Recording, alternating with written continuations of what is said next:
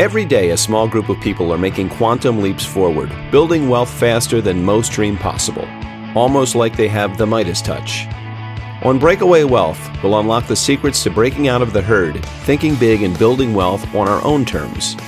And now let's join our host, the creator of Create Tailwind and your abundance advocate, Jim Oliver.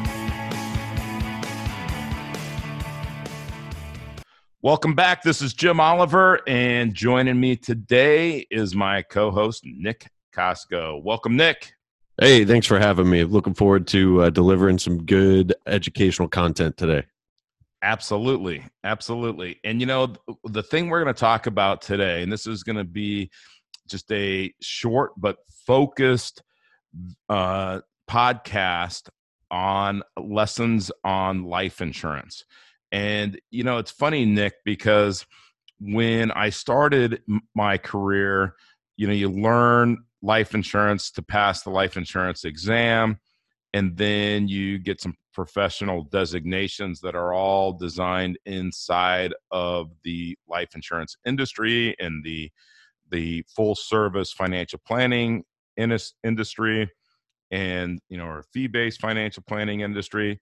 And it's all kind of industry-based stuff that they want to teach you. And they don't teach you to use it as a bank or things like that, that later we learned from Nelson Nash and his great concept, infinite banking concept. So, but, you know, I learned all of these things the traditional way, and then even started teaching these the traditional way to help people get their CFP designation through the College of Financial Planning, and their CLU, CHFC designations through the American College. And we taught it as we learned it. But there's flaws in the way that they teach it, because there are so many other opportunities that are out there to use how to use your insurance contract and how to design your insurance contract, more importantly. And I just think that this is something that this 10-minute lesson is really eye-opening for. Yeah, I tell you what, I would have loved to have seen this 10 years ago. Frankly, I got my life insurance license the first time about 10 years ago, and I just knew what the course taught me. We were basically just adding term insurance to people buying home and auto insurance, you know, a decade ago. And my exposure to anything other than term was you know, from the wonder guy, Dave, who I come to learn is teaching some incredibly flawed logic and information about it. And I loved how, when I discovered Nelson, he said, you know, your need for finance far outweighs your need for death benefit. And that was really opening the door to a paradigm shift in my thinking and how I was going to control my money and use this platform to build wealth and really change the future of my family's outlook. Yeah, absolutely.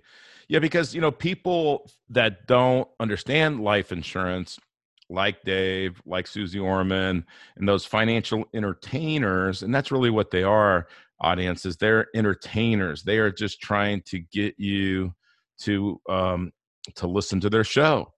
And when we look at what banks do and corporations do and really wealthy families do with life insurance, it really opens our eyes to what the uses of life insurance or what the benefits of using life insurance can be.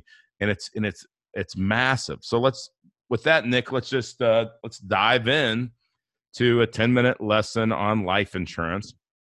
And by the way, when you get done with this lesson, you're going to know more about life insurance than 95% of life insurance agents. Without a doubt. Because they're teaching, or they're being taught, the wrong things. So we're going to make this really simple and conversational. And Nick, I expect you to interrupt me and ask me to clarify some things as we go along. So just know this is as usual. That's right. That's a good test right there. And so it's not going to throw me off or anything else. I could do this in my sleep because I've explained this so many times. So, but we want it to be really casual and conversational. So let's say Nick, that you're going to go buy a life insurance policy with a $500,000 death benefit. Okay. Okay. Well, there's a minimum premium that you could pay, and there's a maximum premium. Now, who sets the minimum premium? I guess the insurance company. That's right. The insurance company sets the minimum premium. Now, they have actuaries that calculate what's the minimum that they can charge and still make a profit. Okay. I mean, they're in business to make a profit. Sure. But the funny thing is who sets the maximum premium that you could put into the insurance contract? God, well, the government. That's the government. That's right. And the fact that the federal government limits how much one can put into a life insurance policy should say, what about it? Well, it must be good. More specific, something up here. There's something up, right? More specifically, it must be good in relationship to one subject, taxes. Right. Because that's the only, I mean, the federal government is a parasite. They live off the host. We are the host. So they are trying to get as much money from us as they can. Okay. Now, between this minimum and this maximum, there's a corridor. And within that corridor, you have to stay within that corridor. The insurance company won't let you go below it. And the government says policies outside this allowable corridor are determined to be a modified endowment contract or a MEC, which simply means the government will treat the insurance contract like they do qualified plans, with all the rules, regulations, and related penalties. And Jim, if I remember correctly, there were before 1988, there were people putting in, as I always like to say, lots of zeros behind the one. Yeah. You know, millions of dollars into these tax shelters, and Congress stepped in and said, "Hey, that's really not life insurance." And it's important to understand one principle of insurance, and that is that there's a transfer of risk. So that's right. And it's not that Congress was trying to close a loophole or anything like that. It was, hey, there's just no transfer of risk. Before 1988, when these two acts were done, people would put in $1 into a life insurance contract. They'd get $1 of cash value, and there'd be $1 of death benefit. There's no disparity. And it was really important that this ratio was set up, and that's kind of what's going on behind the scenes, is so that the insurance company is taking on some risk now. They're going to pay more death benefit than what's paid in. Right, exactly. Anything to add to that?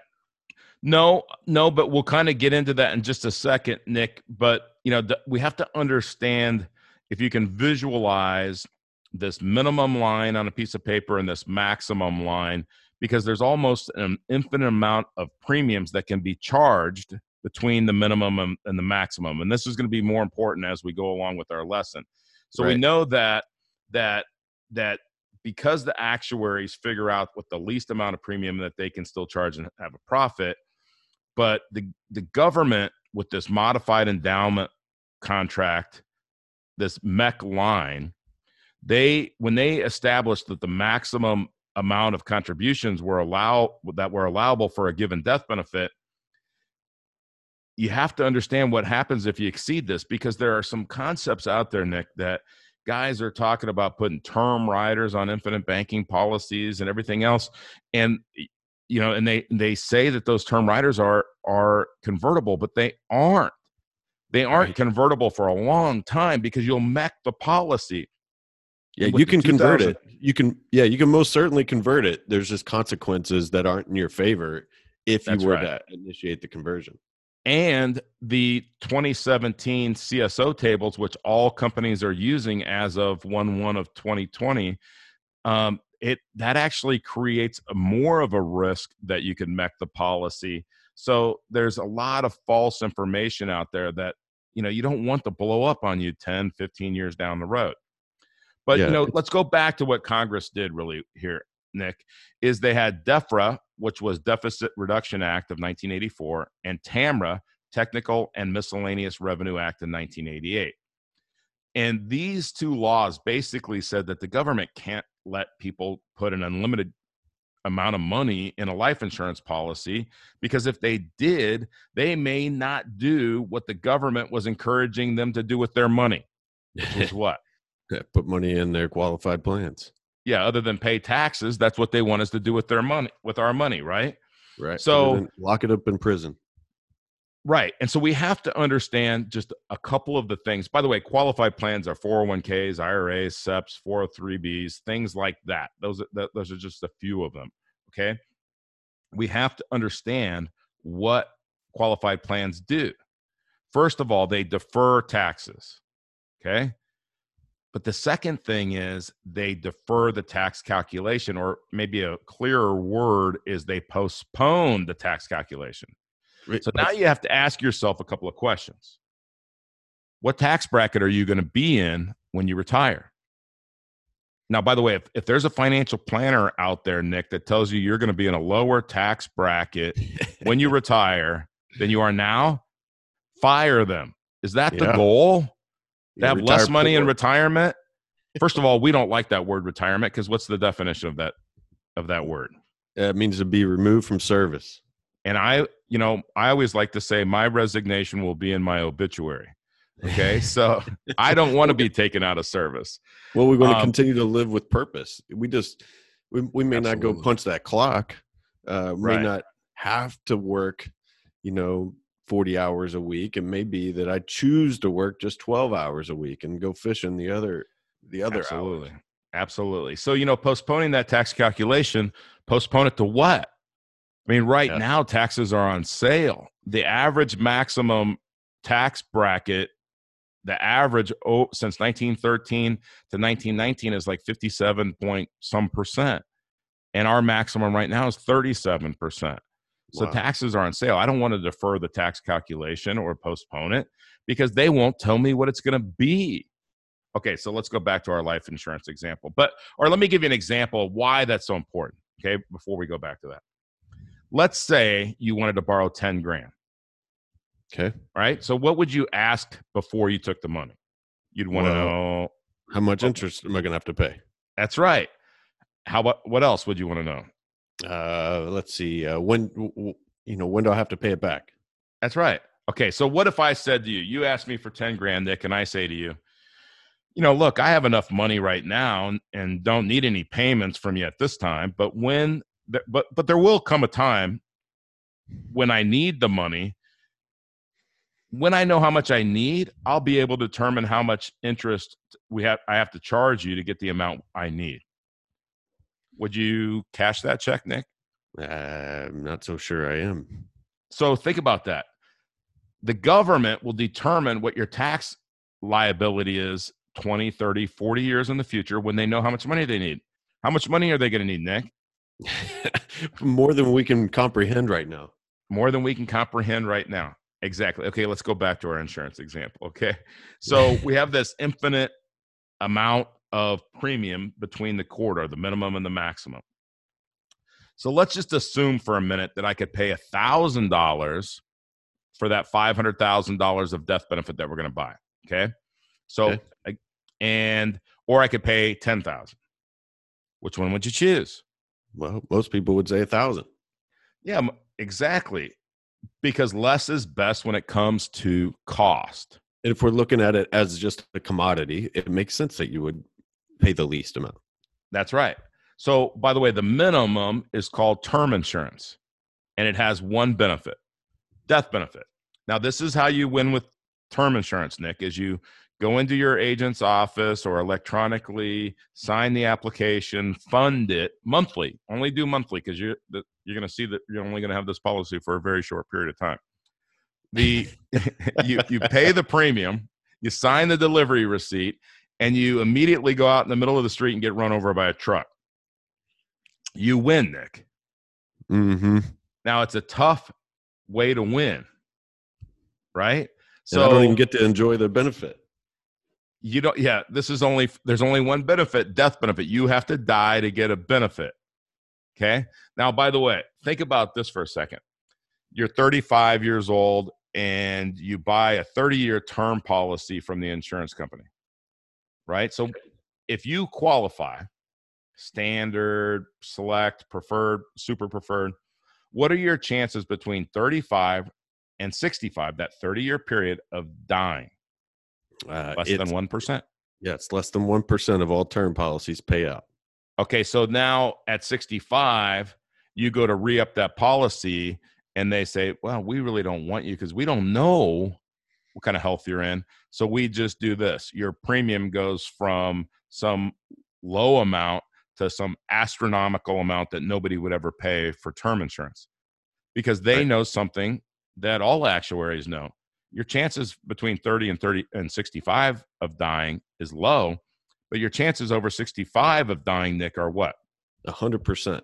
100%. So we don't want you now. Right? We've already collected 30 years of premiums from you. Thank you very much. You've been a great customer. You didn't die. We would start a term insurance company. That's right. If we were going to start an insurance company, exactly, it would be term insurance and we would make a ton of money. All right. So for an insurance company to expect you to put $10,000 in a policy with an initial death benefit that you could get for $1,000, they'd have to come up with some serious benefits. Agreed? Correct. All right, so let's forget about the life insurance lesson for just a minute again. Okay. And let's just talk about benefits. In any vehicle one would use to accumulate money over time, a major desire would be to maximize the benefits, right? Okay. I mean, obviously, we want to get an acceptable rate of return. That's what everybody focuses on. If you could wave a magic wand, what benefits would you want? Okay. Would you want tax-deferred growth? Yeah, I'll take that. Absolutely, because if I don't have tax-deferred growth, then I have lost opportunity cost. I have, so I definitely want that. Would I want to be able to take the money out tax-free? Now you got my attention. That's right. You'd want a competitive rate of return, like we mentioned. Okay. Now, if I got all of those things, I want to put as much money in there as I can. Can I make large contributions? That's what I'd want. Big vault. Yeah, don't give me some great thing and then tell me I could put $5,000 a year in it, right? Yeah. Hey, thank you very much. I mean, thanks, government. How about things like long-term care, terminal illness, critical care, protection from creditors? I'd want all of those things, right? Yeah.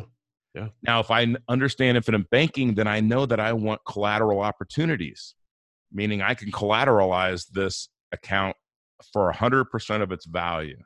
I'd want it to be safe. I'd want there to be no way that I could lose money, right? Yeah. And I'd want that loan, like when I collateralize it, I'd want that loan to be guaranteed that no matter what, I can take money out of this. Okay. The other thing is that I'd want an unstructured loan repayment. I mean, I want to determine how I pay it back, and maybe I only want to pay the interest. So I'd want an interest-only loan available. I'd also want liquidity, use, and control of my money, right? Yep. And, look, if I could get it, I'd want my contributions to be deductible too, Nick. I kind of say that because because we know that, by the way, life insurance. Oh, and by the way, if I was going to get all those benefits, I'd want to maximize all of those benefits. Sure. Okay, so from a qualified plan, out of all those benefits that we just said, which ones do you get? Tax deferred, right? Yeah, just a couple.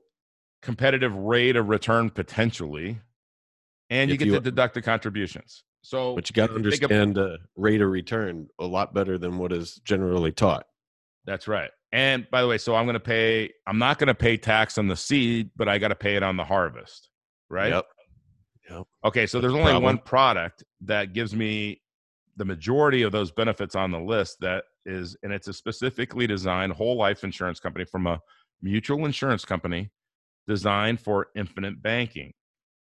And permanent life insurance contracts through a mutual insurance company offer all of those benefits that we mentioned, except for the contributions aren't deductible. They would have to be inside of a qualified plan to be deductible, and we don't want a qualified plan. Sure. So, but remember, if you minimally fund that policy, then you get minimum levels of benefits. That's why designing policies like you're going to see, which is hogwash on YouTube. There's some people out there because they're really easy to sell, and the client doesn't realize they made a mistake until they're 5, 10, 15 years down the road. They only Right. provide a minimum benefit. So as you move from the highest possible premium to the lowest, the value of the benefits decrease.